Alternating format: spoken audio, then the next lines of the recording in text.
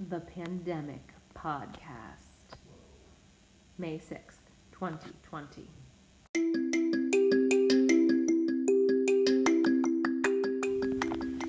When we left school on March 16th, I had no idea we would be doing this for almost 8 weeks now. Hi, my name is Bryn Handley, and this is the May 6th, 2020 Pandemic Podcast.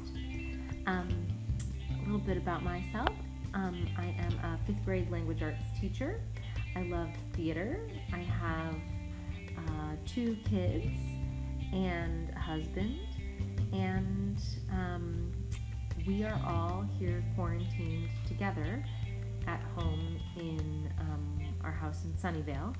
And other than to go to the market, we have not left the house. Well, I guess we've gone on walks and some things like that.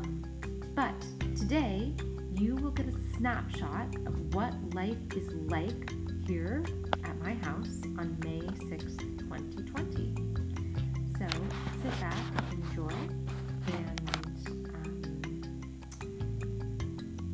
this little slice of life.